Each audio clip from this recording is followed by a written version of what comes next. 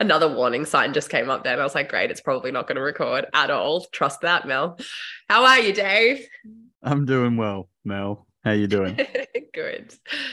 Today on the Her Advantage podcast, I have with me Dave Nixon. Now, I'm going to read off some of Dave's accomplishments, accolade, things that he's got under his belt. These are in absolutely no particular order.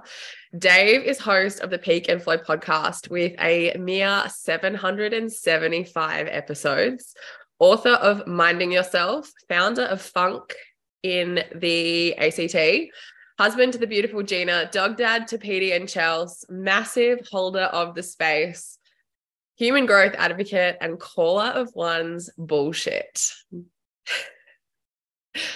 Anything to add to that list, Dave? Yeah, I think the person that I call bullshit on is literally just myself mostly. So if one in that regard is the first person, then yeah, that's probably pretty accurate. I wrote it the way that I wrote it. Yeah. So very good. No, I mean that's fine. Peak and Flow is you just mentioned that. I'll touch on that now. Peak and Flow is a training and education company that I have, and as I mentioned just before the podcast, my podcast restarts next week, which I'm looking forward to. We've had a little bit of almost been a year actually, of a just a rebuild. Say that again. Sabbatical. That's a good way to put it. But yeah, rebuild was like we had a bit of a transition from Mood Prep, which spent 700 episodes or something like that, to Alpha Theta Flow, and then with what Peak and Flow was building into, just a rebuild. So Peak and Flow is a training education company that we're relaunching literally today and over the weekend. So happy to touch on that as we go, but we'll see where you want to go. So, well, that was one of my notes. I know that you don't name things lightly. What is Peak and Flow? What does Peak and Flow mean? So Peak and Flow is pointing to one's ability and capacity to access what's required with them, what's contextually appropriate. And so giving people opportunities, and we run retreats and training. So I do team leadership training as well as individual coaching and sports performance coaching. So giving people, it's not the tools, it's not the right way to communicate it, although it's probably socially acceptable to explain it that way, but to help people have the maps to understand themselves so that they can show up how they want to show up, and maybe use the word authentically, as opposed to habitually. And so the key thing there is looking at the fact there's no gaps between mind, body, soul, community, like how are all these things interconnected, and how can I take on multiple perspectives to really lean into my potential with what's required in any given moment. And in saying that, there's times where you'll need all of your very being, the peak potential, peak performance, all that sort of stuff. And there's also, for lack of a better word, the ebbs and flows of life. And how do we just be in those moments without needing or trying to be? What is that for us, and what's getting in the way of that? And yeah, so the work's very individualized. And just like I guess in the gym, the client does the work. Yeah. You're not new to the fitness industry. Like you've been in the fitness industry for a long time. I'm the youngest dinosaur around. How did you come, like what for you was one of the big moments to go, holy shit, all of this works together? It isn't just fitness. It isn't just mindset. How does this all come together? That's a really good question.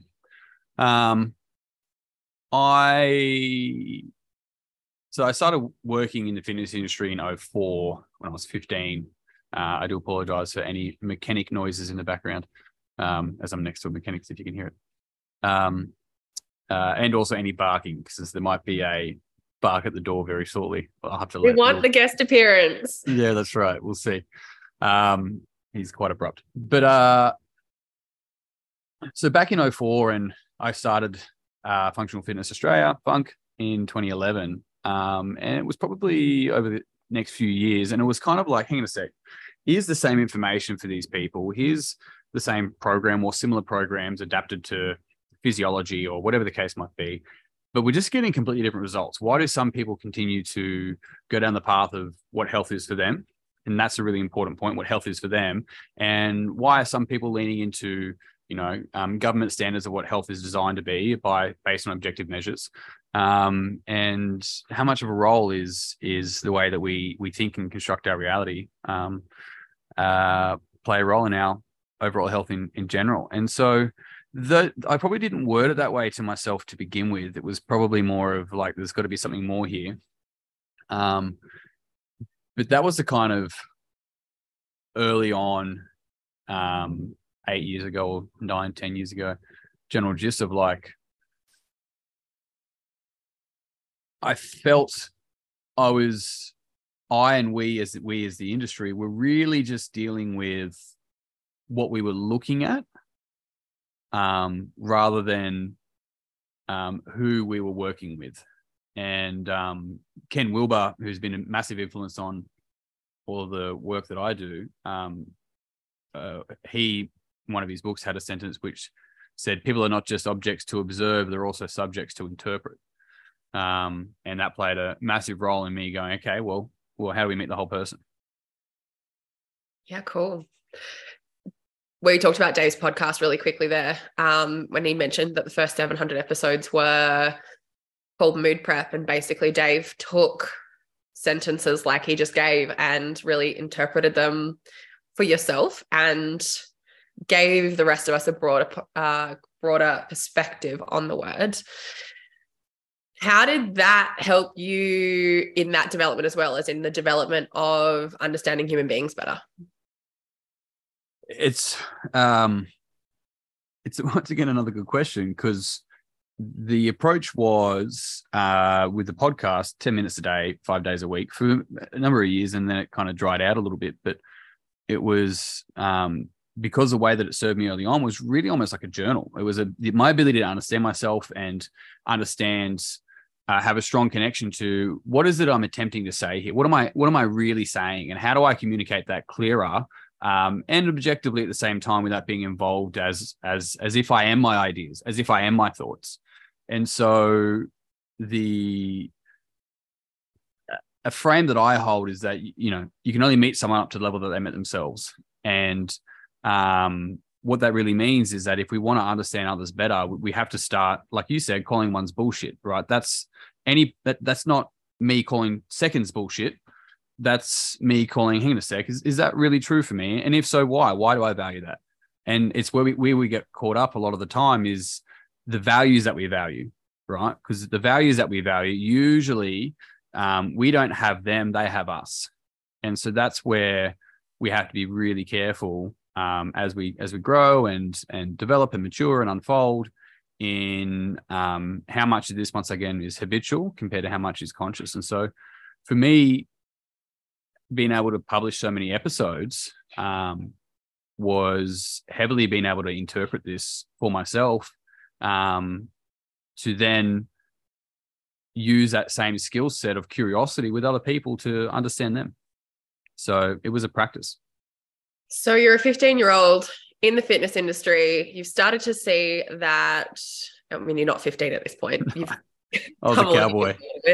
I was like, how do I make this person throw up? That was my approach for the first 4 years. Right. And I think every coach starts like that. Well, hopefully things are shifting now, but most coaches in the industry start with like, right, let's smash this person. Yeah. To going, right, like what was part of your journey to self-discovery? What made you go, okay, I don't just want to throw up in the gym anymore. I don't just want to keep pushing myself. There's more to being a better human.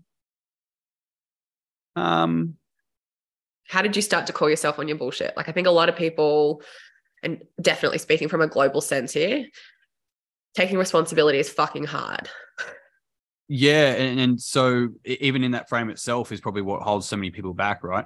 Because it's like, even handing over responsibility is a certain sense of responsibility. And so it's really, what are we paying attention to and focusing on, and how aware are we of when I say frames, beliefs, values, frames, the way that we frame our reality is how we see it, right? That's the way to think about it, the words that I'm using. But there was probably certain moments throughout my career, and I've had the opportunity with the style of business that I first worked in and then the style of business that I started to train, I don't know what number, 8, 7, 6.5, 9,000 people over those years. And what that means is that I had a lot of conversations and I had a lot of trial and error of communication and so forth. And so there was definitely certain points throughout my career. And one came a little bit later, and I think it was, and it's one that I remember pretty clearly. I was writing a text message to a friend of mine, and I looked at that before sending. I looked at the text message and I'm like, what am I saying and what's my intention behind what I'm saying? And if I'm honest with myself, the intention is for a different outcome, and I'm wanting that person to kind of figure that out, or to insinuate that, or to respond a particular way. And I saw that probably saw it for the first time, and I'm like, right. And I just deleted the message because it wasn't true. It wasn't a true reflection of, for lack of a better word, the best version of me. And then the reflection of like, where else in my life have I done that?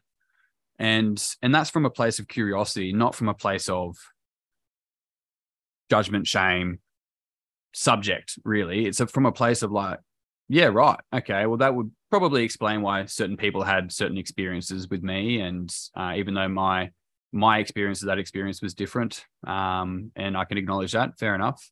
And see it with just this layer of acceptance, because responsibility is acceptance, right? The ability to respond. What we can't accept, we won't be able to respond to. And so when we palm off responsibility, we are now, for once again, lack of a better word, I'm oversimplifying it, but a victim to whatever it is.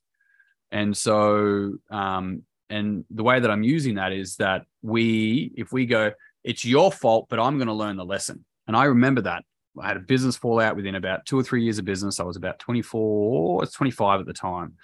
And I looked at this situation that I felt like I was well in over my head, drowning and so forth. And I'm like, I'm not going to let them, I remember having paraphrase of this thought, I'm not going to let them take the blame for this, all of it, because then I won't learn.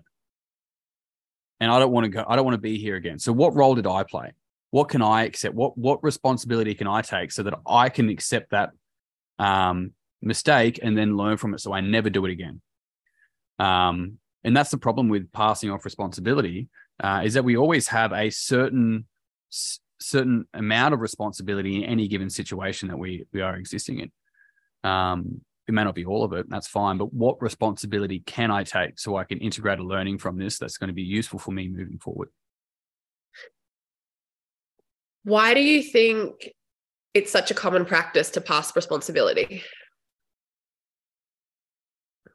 There could be many reasons, and I'm not sure like how common it is as well, but I know that everyone would have experienced it. So in that sense, for sure, it's common. And it's not like I have extreme responsibility in every single situation in my life. Although training up Megan, who's a full-timer in funk, and I'm like, you got a steep learning curve, just so you know. She's like, yeah. I'm like, no, like a steep learning curve, just so you know. She's like, yeah. I'm like, okay. And then as it's gone, it's like there's 2 things in business that's really important. As a member, right? She's working with Gina. That's correct. Yeah. Working with Gina at Les Mills headquarters, and back in the day, and she was studying something at uni associated with sports science or something like that, and needed some work experience hours, and did an internship and came across that way. And she's grown extensively. She's an exceptionally beautiful human being. And the 2 rules that I offered her when, like, in a management operational role is 1, it's probably my fault, and 2, who do I need to talk to? And so if something happened, it's like, it's probably my fault. And that's not about like going, I'm going to take the blame for it. It's just like, okay, let me. Fault, or it's the person who's seeing the mistake's fault. It depends on the context, right? So me in that position is like, it's probably my fault, because what culture have I contributed to that allowed this type of person to be hired, or allow this type of work to occur, or allow someone not to care about it? Otherwise, we deal with a symptom. And this is extensively where we look at responsibility and things like that, is how often people deal with the symptom, not the problem, right? What's the problem behind the problem? So we can fix the symptom, but we know that it's going to come up again, right? So you piss me off, which is, by the way, under responsible. You don't actually know. Lots of love, but you piss me off, so I'm just going to avoid you. And then I fix the symptom. I don't have to deal with you anymore. However, how I've constructed you in my mind and how I piss myself off about you will just get projected somewhere else. So I'm not actually dealing with the problem. I'm just removing the symptom temporarily. And then later on, it shows up as somebody else, inverted commas. And all of a sudden it's like, oh, I got a new problem. It's like, it's the same problem. Yeah. The problem, you point to the problem and you point to them. It's like, well, how are they going to fix it, buddy? The problem's on the inside. So what's going on the inside that's causing that problem? And so it's probably a roundabout way to answer your question. But what it is, once again, speaks extensively to responsibility and not taking over responsible for other people. It's a healthy level of responsibility, but ownership in that as well. Did I answer your question? Sure. Okay. One of the, I can't remember who said it. I feel like it's one of the coaches I've worked with recently. Is like, if you felt it, you have to deal with it. Like, that's not, if you feel it, that's your responsibility to handle it. Even if you're pissed off at someone else, like you just said, you're the one that's feeling pissed off. You feel it. Yeah. It's 100% yours. Yeah. Like, it's to assume. Say that again. But I don't want to. But you will regardless, because it doesn't exist outside of you. So there's something that's happened outside of you, and that doesn't, and you being whoever, and that doesn't match the internal map, and the internal map then experiences frustration or confusion or whatever the case might be. And what we commonly want, and this goes back to your question because it was about common under responsibility or common passing responsibility. Now that I remember, is that if I then and I use this word loosely, manipulate you to behave a way that matches my map so I feel at ease, it means that I'm attempting to control external conditions because I can't control the internal condition. And so say that again. So if I'm attempting to manipulate you to behave a particular way that sets me at ease, it's because I'm now attempting to control external conditions because I can't control the internal condition. And so it doesn't mean that you just accept people that are let's say borderline abusive in whatever way. That's not what I'm saying. What I'm saying is that and some people will struggle with this, is learning how to set boundaries. Set boundaries is more than just self-care. Boundaries is also teaching people how to treat you. And we accept love up to the level that we love ourselves. And that's a practice and an unfolding in itself.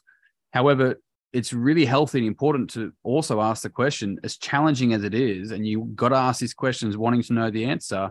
What role am I playing in this relationship? Why am I accepting this? I did a coaching session with a lady many, many years ago now. Really lovely lady. And she was a nurse, and she just got out of a pretty tough relationship. Not physically abusive, but definitely emotionally manipulative and so forth. And she's like, and I paraphrase all of this, no names at all, but the example is consistent of like, I can't believe he could treat someone like that. I'm like, well, why did you let him treat you like that? And she's like, what? And she paused for a moment, and sometimes that can just shake our world. And she's like, I played a role in this. Why did I let him treat me like that? And now we're able to actually really go in and get a clear understanding of what was the secondary gain from keeping that person. I can fix them. I can, this is what I deserve. There's so many other things. And that's a deeper conversation that I'm very cautious of generalizing. But there's the question worth considering there is, in any friendship, business relationship, platonic or marriage, whatever, it's like, what role am I playing in this that allows this to keep showing up? And why am I, talk about that emotion on the inside, right? Why am I bothered by this? How am I bothering myself? Is exceptionally powerful, an exceptionally powerful question. you just raised a really good point in like bringing up boundaries and the concept that, you know, it's not necessarily setting a boundary, it's teaching people how to treat you. Because I don't think we actively think like, oh yeah, I'm just being nice to that person. Why are they treating me this way? It's not that I, you know, and then that the story or the voice of going, well, I would never treat somebody like that. Well, where Except are for you? yourself. Well, yeah, and that's the thing. And you go, holy shit. And I was at lunch with a friend. Sorry, just quick little side quest. I was at lunch with a friend, and we were eating, and she was sort of just talking in jest, and she's like, I've never had someone treat me poorly, and I'm like, yeah, except for yourself. And she's like, it's just like, oh, like it just would never occur to her that she's the one that treats her poorly. So when a good opportunity arises, whatever that may mean, it's a rejection because I don't deserve it. And that's females and males. I've just used two female examples. I could use mine about, I nearly been married for just over a year now and been with Gina for 6.5. And I very, very nearly threw that in the bin about 6 months in, and that was on behalf of not feeling like I deserved it. So it doesn't have a gender. It has a flavor. Are you talking about 6 months into the marriage or 6 months into the relationship? Relationship, yeah. So, as an outsider to that relationship, it's been and obviously I've only seen what you guys post on social media. I mean, I know you and Gina individually, but like watching that development of the relationship has just been such an honor. Like it really has been an example of exactly what you just said. Holy shit, going inwards. Am I deserving? Like wanting to throw the towel in. And obviously I didn't know that was a situation 6 months in, but then a point of reflection to go, what's driving this?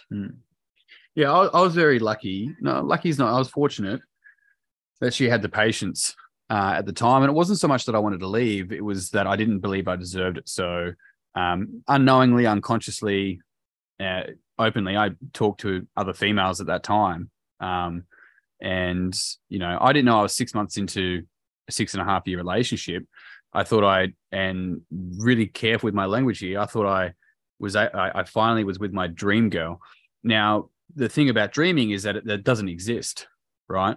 So dreams are well and good, but if you really want to live your dreams, they have to be something that you believe you deserve. And at that stage in my life, I didn't think I did. And so I was, we don't get what we want, we get what we feel we deserve. And I was sabotaging it. And so she pulled me up on that. And I'm very grateful that she was patient through that process. And in the flip of that, it's not nice to be at the other end of that. I've been in relationships where I've been put on this pedestal and it's like, I'm not that, what are you doing? It's not nice. And so it's called a golden shadow, but that's another conversation. I'm here for it. Yeah. And in all fairness, I did what work was required because, I mean, at that stage I was 16, 17, 28. And I'm like, I don't want to be like this or do this anymore. And I knew it was time for me to grow up. And I say grow up in the sense of mature. And we also were pretty fortunate. We did NLP prac together, right? Now, NLP, neuro-linguistic programming, it's as murky as CrossFit. I can tell you that much. And so when taught exceptionally well is a really good tool. When it's taught as the tool by people that see it as the tool, it's kind of culty and limiting as well. Was that your experience? With NLP at the coaching room are exceptional in their training education courses. And I've been training on and off of them for the last 5-6 years. And so they teach NLP prac as a tool of a much, much bigger framework of learning. So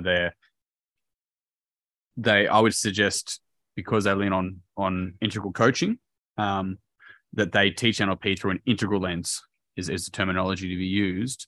And what that really means is they see it as in its utility and it's like objectively in its utility and in its limiting concept. And so that allowed me, with all my pre-stuff to go, okay, I'm happy to listen from these guys because it's not being sold to me as this life-changing thing that people may have experienced with NLP.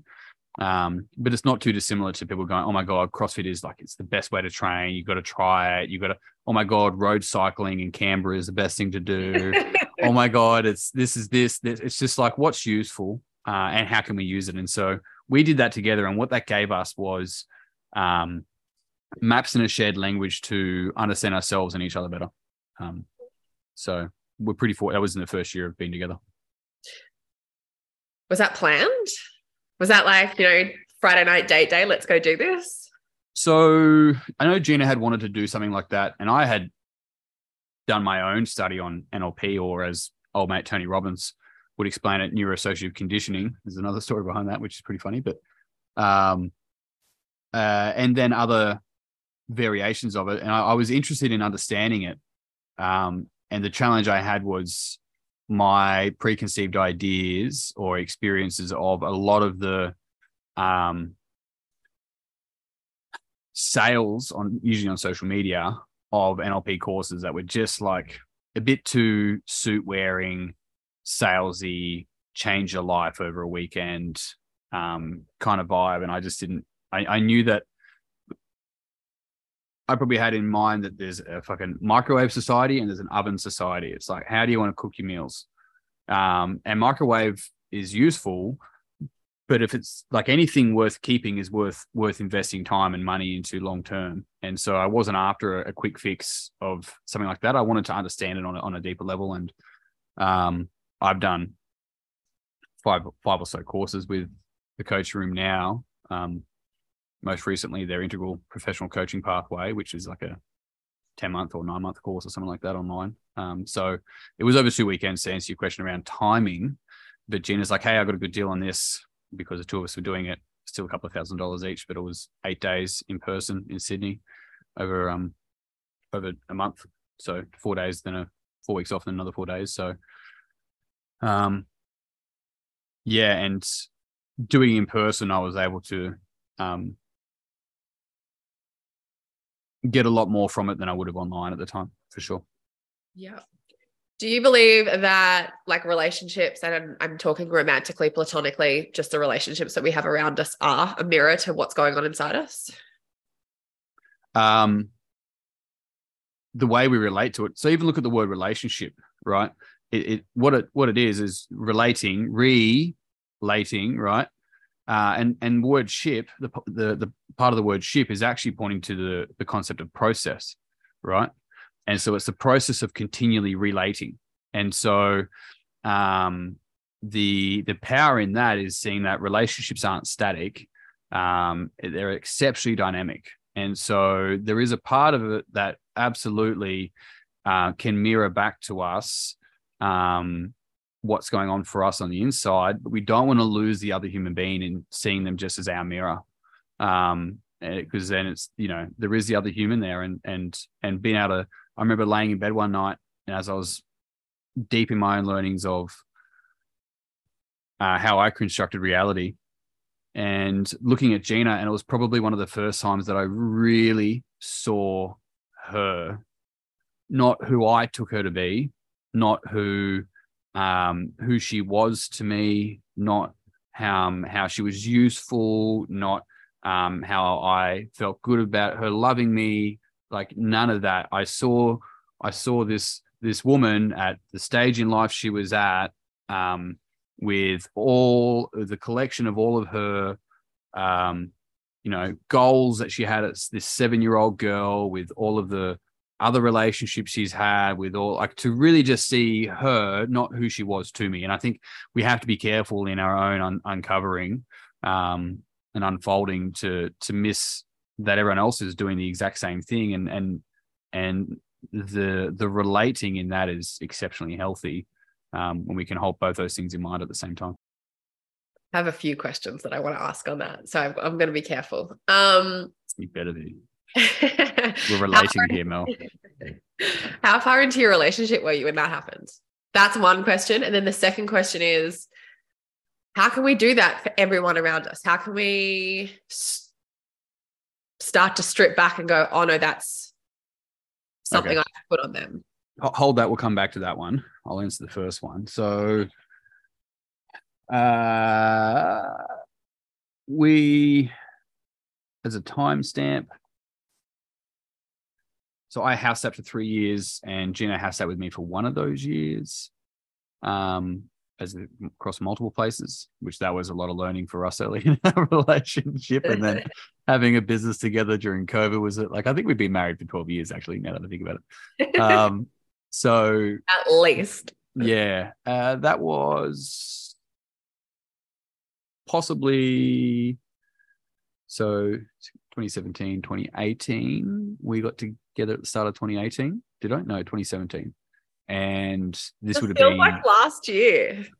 Yeah, it feels like last lifetime in some ways as well. So it's time's a weird construct, but I would suggest maybe between 2 to 3 years into the relationship is probably where that I have a memory of that. Yeah. And it doesn't mean that that's been the consistent observation of her through our relationship since. It was just this moment in time where I'm like, okay, well, how often have I seen people as who they are to me rather than who they actually are? Because, and this is saying that I talk to at retreats and many other seminars or educational pieces, like at a retreat like the one we had last week. First night, I'm making a point about one of the frames that we hold for the operating frames for the weekend, about how, the map is not the territory, right? The way that we construct our reality is not reality. And I said, here's an example. I go, point to where you see me, right? Using your hand, point to where you see me. And usually people literally point to my location, which is where my physical body is and where I'm talking from and so forth. And I go, that's my location. You see me in here, right? You see me in your mind. Each one of you has a different experience of me. You have a different image of me, and you have a relationship with that image. You don't have a relationship with me. You have a relationship with the image you hold in mind that you call me. And so none of that's me. And the powerful thing there is that, and this feeds into your second question, is that the more that we get ourselves out of the way, and you mentioned at the start of this about holding space and being able to hold space for people as they are rather than seeing the world as we are, because we don't see the world as it is, we see the world as we are in that concept. We can allow space to actually see people for the first time, even if they can't see themselves. And so integral coaching has a concept called looking as. And looking as is from a coaching perspective, and having coaching conversations with every single person, it can be tiring. Seeing everyone in that, it's just about, if that's the path you want to walk down, is clearing your own shit and you start to see people as they are rather than as you are, because you're bringing less shit to the conversation. But looking as is, in a coaching conversation, I'm looking at all your capabilities. I'm looking at what you can see. I'm looking at what you're missing. I'm looking at what you're not saying. And then looking as is taking on everything you are seeing, taking on everything you are saying, taking on everything, every one of your capabilities and the skill sets. And that gives this framework of being like, here I can honor the person as they are, where they are today, whilst also seeing, potentially what they're missing. Dave has a knack of making me go speechless. I'm like, every time he talks, I'm like, oh my God, all these cogs tick over in my head. So that's what that nice little pause was there. I apologize. This is a never-ending world, right? Like, once you get into the world of curiosity, once you get into the world of asking better questions, there's no end point. There's no finish line. No. So what makes the journey worthwhile? What makes it worthwhile for you? These conversations. Okay. Yeah. And what made the journey worthwhile for you 4 years ago? It absolutely was not these conversations. The amount of times that I've wanted to tell Dave to fuck off happened only 24 hours ago, actually. Getting out of my own way. And that's not even the right language. I was just not I was not a happy person. Okay. Yeah. I think that's why I started with you. I wasn't a happy person. I wasn't, and I knew that I could be. I knew that this wasn't how I was going to continue living my life. Okay. Yeah. So the answers, it's such a good question. And what I'd encourage people is to answer it for themselves where they're at today. This is one of the powerful things about, the word insight, to be insightful. Right? Listen to the word. It's in. It's not outsightful, right? And to reflect that there's an unfolding within the fact that there's no finish line. And for some people that can rock their world. And commonly that's because that might be the thing that's blocking them from really actually, being here or removing the rocks to allow the river to flow. So yeah, it's a powerful question to ask, and I can answer it for me, but I would hate to taint it for other people for them to answer it for themselves. And so, why is it worth walking for them? Answer it for yourself. We want to hear we're here interviewing you, Dave. Why is it worth it for me to walk down the path that I choose? I probably liken it to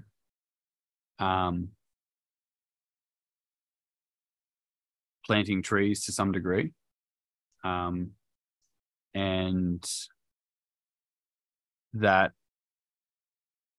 a deeper knowledge of knowing that the universe doesn't really make mistakes. Without sounding esoteric, it's sometimes we can forget as a society that we're actually come out of the universe. We don't come out of capitalism. We don't come out of the schooling system. Like, all these things can be exceptionally useful. I think sometimes there's blurred lines with the human experience and all the things that need to get done in a day, inverted commas. And so I remember, and I don't think this podcast ever went live, the one that I'm referring to, but I remember being in the States a few years ago now.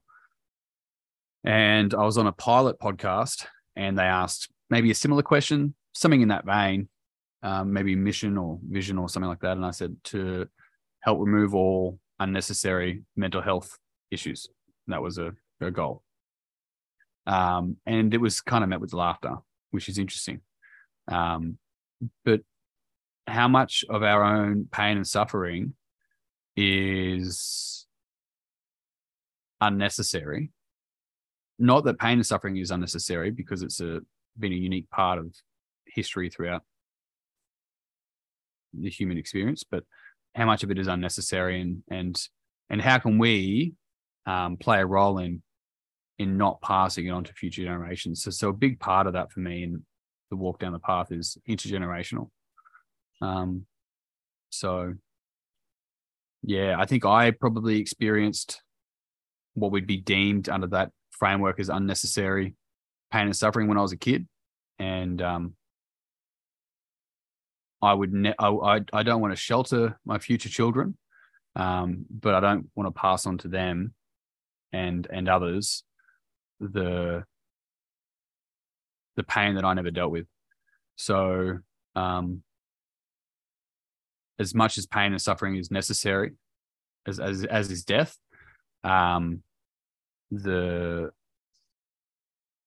illuminating the path worth walking, but making sure that like other people walk down it, right? That's theirs or not, whatever. So yeah, As an option. yeah. And I think to round that out,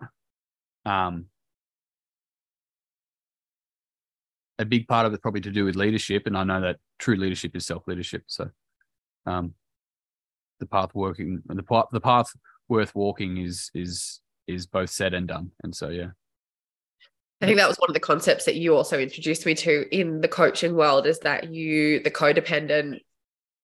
codependency relationship between a coach, and now almost identifying between a coach and a leader. Can you speak into that a little bit? Sure. Let me know where you want to go with it. So it kind of speaks a little bit earlier on around my earlier experiences in the industry and how things shifted and changed. I remember actually doing work with an NLP coach. She was a NLP coach, probably still is. And we didn't really gel. But one of the key things that at that stage of my life as well, and other factors into it that were probably competing factors, but one of the things that she taught me was and I can't remember what she called it specifically. I ended up calling it codependent patterns. And so this can sometimes be known as a human interaction model. And what I saw with the model, and I'll talk through it briefly in a moment, was how people can be codependent on people, of course, to uphold their identity, but also things. And that was a little bark, sorry. And yay, Petey or Chelsea? Chelsea's coming up. All right, little. There we go. Those watching at home. Hello, darling. Me. Like, let me what have you got to say for us? He doesn't have anything to say. He won't stop if I get it going.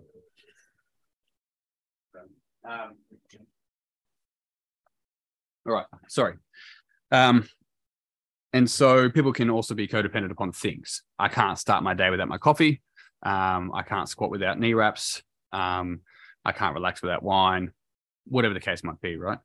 And so within a codependent framework, just seeing if I actually have an image for that I could show you straight away. I have to go find for it. But there's a victim aggressor rescuer in a codependent pattern. And this isn't about it being bad or good. It's about, are you aware of it and aware of the role you're playing in it? I'm codependent with my tax accountant. I'm completely okay with that. I'm not interested in putting the attention into doing what he does exceptionally well. I'm happy to pass that responsibility over to some degree, and we have a great relationship with that. Yeah. Trust. Yep. Yeah. There is a bit of trust. So, but the key thing there is that in that example, I'm a victim to the tax system, and he rescues me, right? Aren't we all? Yeah, it's probably not the tax system. It's probably the unknown and Excel spreadsheets. So, I mean, we digress there a little bit. My mum's an accountant, and she's like, "Oh, I had this person crying on the phone to me today." I'm like, "Mum, you are like the amount of intimacy you have with people, like you are literally in their bank accounts. There's no deeper intimacy than that. Well, there is, but like, I'm like, I won't. We might not. I'm a simple person, Dave. That's intimacy to me right now. Yeah. Looking for an accountant to trust, hey? Yeah, this makes a lot more sense. Mom. Anyway, love me. So, in that codependent space, can also be quite, abusive relationships. And growing up, my mom would seek partners that allowed her to play a victim role in that. And so it's a lot more complex than the simplicity that I'm explaining it, but I'm attempting to give a framework for it. What I saw with it related to the industry is that the way that I've communicated for many years is that the industry helps to create long-term psychological issues, provide people with short-term physical solutions to create repeat customers. And so in doing so, the trainer or coach is, motivated. They're trying to motivate people. They're going to call them when they're not training. They're going to tell them what to eat. They're going to push them through the workouts. And commonly in that space, as a general rule, the client might be like, no, you push me, you punish me, or, smash me, or this sort of terminology. Down a chalkboard. Yeah. And it's just like, I mean, for me, it's just like, I'm like, there's literally puppies here and Zupa Dupas in the freezer. Like the doors are open. Like this is your choice. I'm not here to push anyone. I will challenge you. And what in saying that to them, I'm challenging them. I'm challenging the whole person rather than just looking at the physical realm of what kind of results we can get from today's workout. And so, in that space, I was like, hang on a sec, I'm actually perpetrating the issues that I'm attempting to solve. And I'm like, I don't want to do this anymore. And so moving from a codependent space up the system, for lack of a better word, up the frame, is dependent, independent, interdependent. And the way that we move from codependency upwards in a gym setting, coach client relationship is through, so two main things is education and love. And when I say love, a lot of love just means acceptance and space. And so patience or terms like that, it's like, oh, thank you for being patient. It's like, there's no patience because there's no impatience. I hold no idea in mind of where you're meant to be. So, and once again, a reflection on the person and probably what's going on for them on the inside. But, same with love and education is that the person has to be able to want that. And so I and the team otherwise what they're looking for is a codependent to uphold the identity, whether they're aware of it or not. And so I and the team and the educational programs that I run for other trainers and coaches is they're being able to work with people, not for them or at them. And if the person's not willing to walk down that path, same thing. It's not about, well, they're not ready. It's just like they're at where they're at. Who am I to say that I know what's best for them? Like there's so many nuanced conditions on all of our conditions. So that was one of the things that I observed, and I've definitely lost clients over that. So did you though?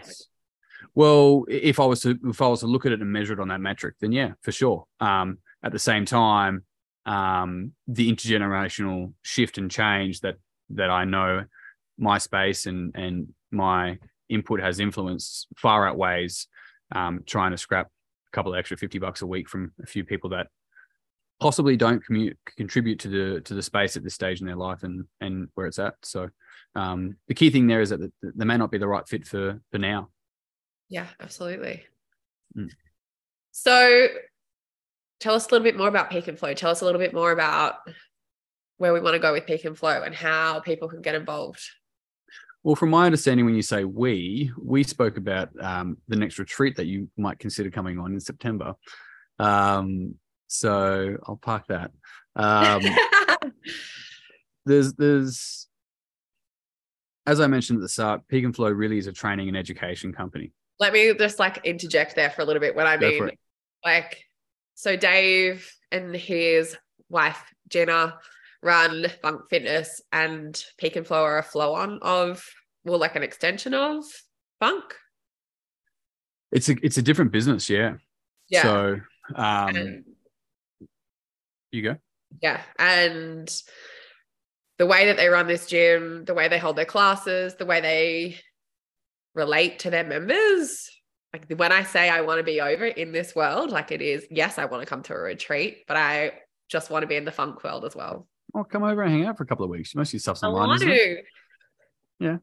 We got a one-beddy apartment. That's not where we live. You can stay there is what I'm saying. Just it's in there. The three of us in the it's Airbnb. Yeah, right. So what was important to me is that both businesses held a consistent signature, and I'm not coming in the wintertime, by the way. It's your prerogative. So both businesses held a signature, and what I learned, many things, is that people come to the gym. It's, we are a private health club, and we do offer opportunities to opt in for a little bit more of the breath and mind stuff, for lack of a better word. But at the most part, people are looking for a gym. And so on the front end, that's what we are. On the back end, we're an educational company. But on the front end, come in, join the workouts, small group coaching, open gym facilities, sauna, ice bath, all that sort of stuff. We run breath classes, bend classes, and there's puppies. But people want to come in, sweat, high five, be a part of something, and not be psychoanalyzed is probably which is fair enough. Too bad, so sad you are. Sorry. No. Yeah. So Peak and Flow, 2 years ago, I was like, I want to run retreats. And the team that I had here, Jamie, Megan, and Gina, were like, well, we want to do it as well. And so I then went about, what are we going to call it? What's it going to entail? How are we going to put it together? And so that was the first, even though I had derivatives of a Dave Nixon brand podcast, Alpha Theta was the brand at the time, which effectively is pointing to the balance of brainwave activity, which is measured at that rate when someone's in a state of flow. That's what alpha theta is actually in reference to. But we wanted to be more than that and not have to explain it to people. Alpha theta, and have to explain what it is. So peak, it then gets relaunched as peak and flow, and the retreats are actually 2, 3, and 4 day retreats. So it's a retreat. A single retreat is a program within a program, and so we facilitated maybe 8 of those retreats. Now we have our first 3 day retreat. We've had enough people come through to have a 3 day retreat in August, so in just over a month, which starts on a Wednesday night, finishes on a Sunday morning in Kangaroo Valley. And then we have our next base retreat in September, and we might have another one before the end of the year. Otherwise, next base retreat will be February. And these are really powerful products and services that we run and facilitate, and exceptionally meaningful for us. And so day one, as an example, with the base retreat is all physiology. So teaching you about your breath and how that has a physiological response within the body. We go through breath work.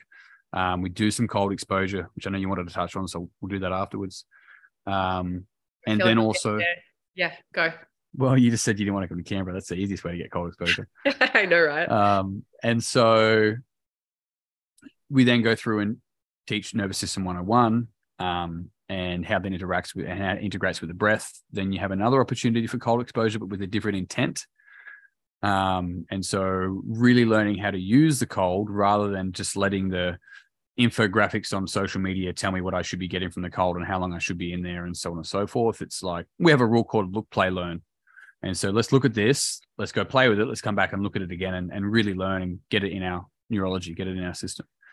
There's a workout involved with that based on the learnings of the day, and then finish up with some bending and breathing in the evening. Next morning we get up, and the location that we run the retreats at is stunning.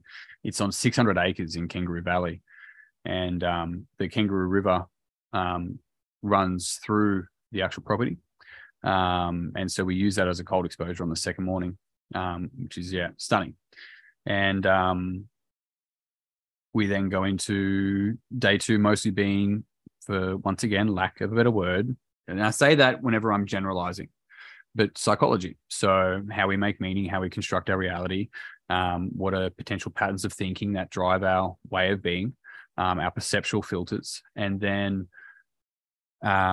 walk through the quadrants, which is an exceptionally powerful framework that we just touch on, that we go deeper into other retreats, which is learning on how to really find our own blind spots, like your potential lays in your blind spots, not in your strengths. What holds your strengths back is what you're missing, not what you haven't learned yet. It's like, hang on a sec, how do I expand my awareness? And that's one of the powerful tools of the weekend. And we finish with another workout, and then bend and breath and a little burn, we call it, and then dinner and maybe, if you're that way inclined, Mel, maybe a glass of red by the fire. So that's the if you're that way inclined. So and so that's the 2 day retreat, and the reason being is we wanted to show mind, breath, and body and how it interacts and integrates. It is not mind over matter. It starts with the body. It is both. It is all arising at the same time. And so from a quadratic perspective, in Wilbur's terms, it's tetra arising. And so that's what we're really helping people to learn more on, so then they can learn more about themselves. That's their responsibility. So that's an example of the base retreat within Peak and Flow. And then there's other programs that we offer as well. So there are different types of retreats. 2 day, 3 day, and 4 day retreat. Yeah. Okay, so cool.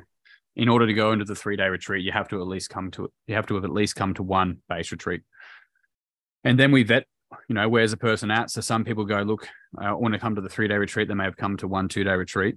And we simply give the person, okay, in order to do that, either another base retreat might be recommended, because you'll get more out of the second. You get different out of the second, right? Or one-on-one coaching leading into that, so they're best prepared to contribute to the group and get most out of it for themselves. Yep. What's the feedback that you've had from these retreats? We literally just had some feedback I read through yesterday. The feedback wasn't actually very helpful because it was amazing. Like everyone's responses were It's annoying, yeah.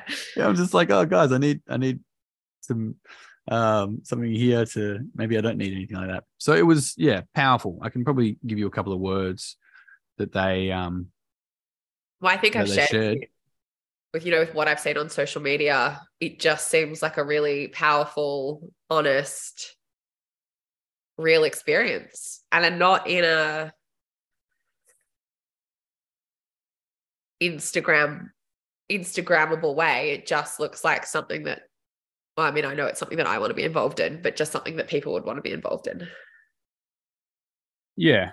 It was important for us to facilitate a weekend that allowed people to opt in and meet it where they're at. And I like that word, opt in. Well, they have to. The first retreat, right? We only had like 3 or 4 people there. It was not including 4 facilitators, because that means that one of them might not have been there. 8 people, including the facilitators.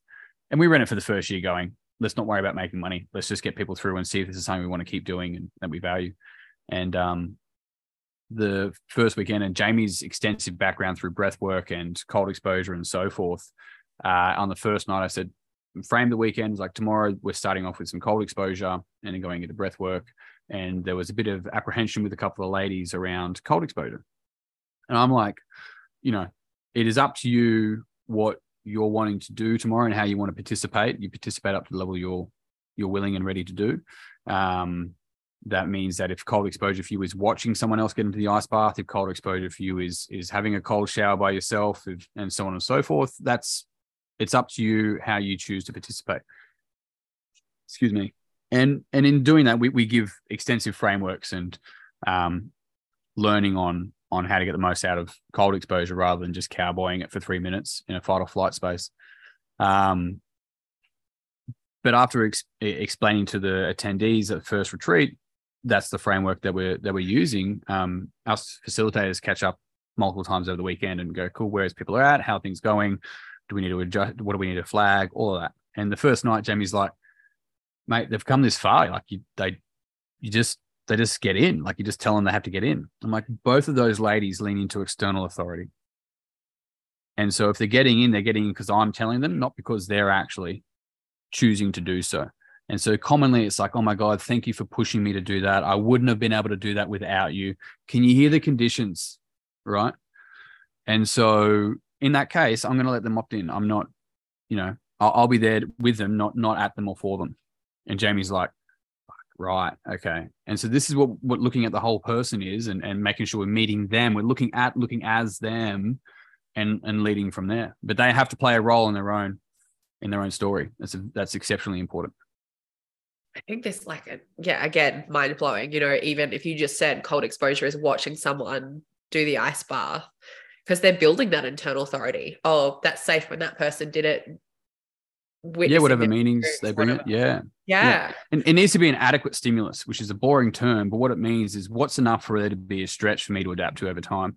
And we know that for training. We know that for work and for learning and everything else as well. There's no different with that. So I don't have a prerequisite of where people are meant to be, but if they want to walk that path, I'll walk with them as necessary, but they got to play a role in where they're at and what they're willing to do. Yeah. And I also use the term very deliberately, funny enough, deliberate cold exposure. It's not ice therapy or anything like that. Someone may have a therapeutic experience, but I'm not giving therapy. I'm not even going to presuppose that you will have a therapeutic experience in the cold. So it's deliberate cold exposure, which is also then passing on ownership to the individual that they're doing it deliberately, right? They're opting in. And so we're very particular about how we word that and how we teach it, rather than once again a cowboy approach of just getting the cold and this is ice therapy or something along those lines. Snap a photo for Instagram, boom, got the benefits. Sure, yeah. So but what's your intention? And the same was like, you've trained for years, so you've deadlifted 60 kilograms before, right? Once or multiple times. And so you've walked up to a bar 60 kilograms before and you've picked it up, and I'm guessing, let me know if I'm not right. And you're like, no, that's 60. I felt really easy today. And there's other days where you've got 60 kilograms on the bar and you walk up to it and you lift it and you're like, ugh. Like, you look at it and you're like, oh my God, that's only 60 kilos. The weight's exactly the same. It's exactly the same. What's changed is what you're bringing to it. And so the cold's the same.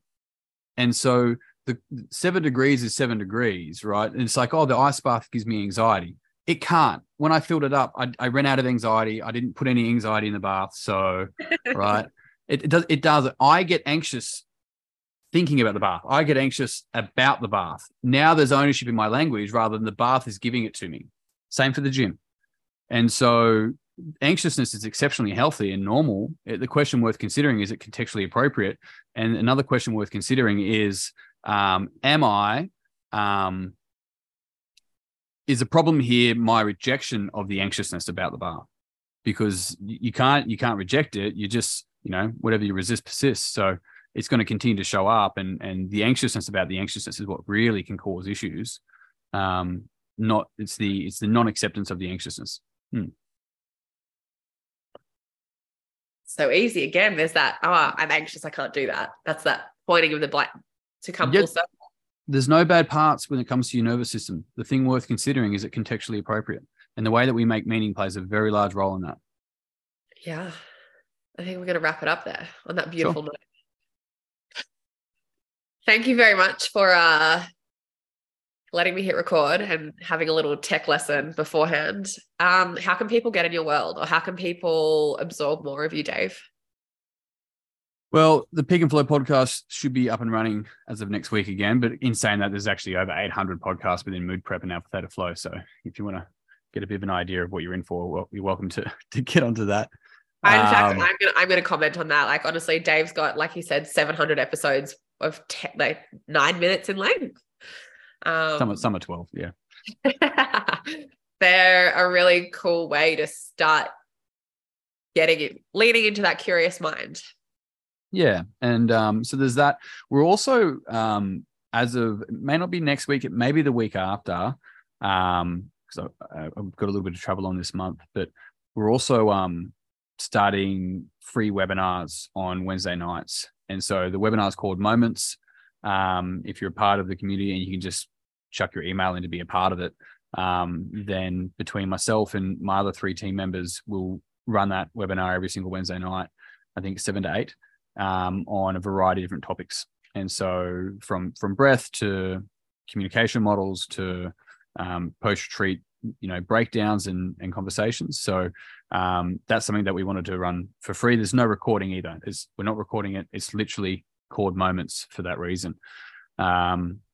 So there's those 2 easy opt-ins. And by the time this goes live, I'm assuming I've already launched all of that. So you should find it on my socials at Dave Nixon Flow.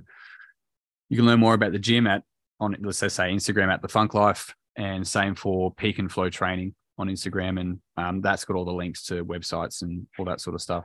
If you're interested at the retreats, or if you want to have a conversation, just reach out. More than happy to chat. That's literally what I do for work. So very enjoyable from my end. Let's get a Her Advantage retreat going. So anyone listening to this, reach out to Dave or I, and we'll do absolutely. More than 100%. Like, that's, even spoke about talking to Gina. So Gina and Alice were looking at doing a Body and Beyond event as well. They just had exceptionally busy years, but doing something along those lines, I think, would be powerful, and more than happy for Jamie and myself to play a role. And if it's a female only thing, then those girls would be exceptional at also working with you to make something work when teaching similar frameworks. My team is amazing, and I'm very grateful to have them around. I absolutely trust that. Cool. Anything you want to end on, Dave? I really appreciate you having me on, Mel. I thoroughly enjoy our conversations, even though it was a lot more me talking this time, which is a nice little swap around. But hopefully we get to catch up again soon. And I would really love to see you at one of the retreats for you. Yeah, I know. That's a genuine, I want to head over. And there we have it, episode 32 of the Her Advantage podcast. Dave was one of my very first mentors. I have worked with him in both a movement and mindset capacity, and our conversations still continue to expand the way I communicate and think about the world. You know the drill. I would love to hear your takeaways. Slide into my DMs and let me know the biggest point that resonated or didn't resonate. And I know Dave would love the feedback too. So until next time, folks.